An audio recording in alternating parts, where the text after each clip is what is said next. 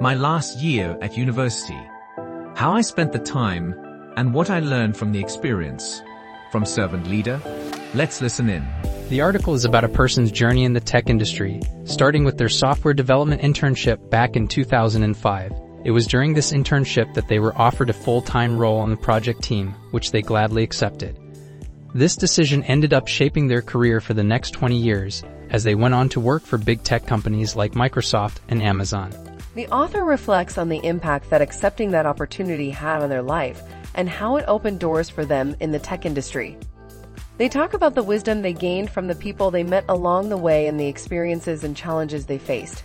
The author also mentions their family's excitement and pride in their accomplishments, especially their grandfather who would brag to strangers about his grandchild working at Microsoft. It's always nice to have that kind of support from loved ones. It's interesting how the author shares their experience of preparing for their career in software by taking computer-related courses alongside their electrical engineering degree. They even participated in a design project building an application for mobile devices. Despite some struggles with the development environment, they were able to pivot and switch strategies, ultimately delivering a successful project. This taught them the value of pivots in software engineering and how past experiences and skills can help unblock projects.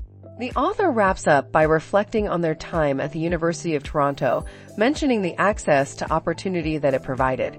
They also express gratitude towards a family who provided emotional support throughout their college years. That's it for today.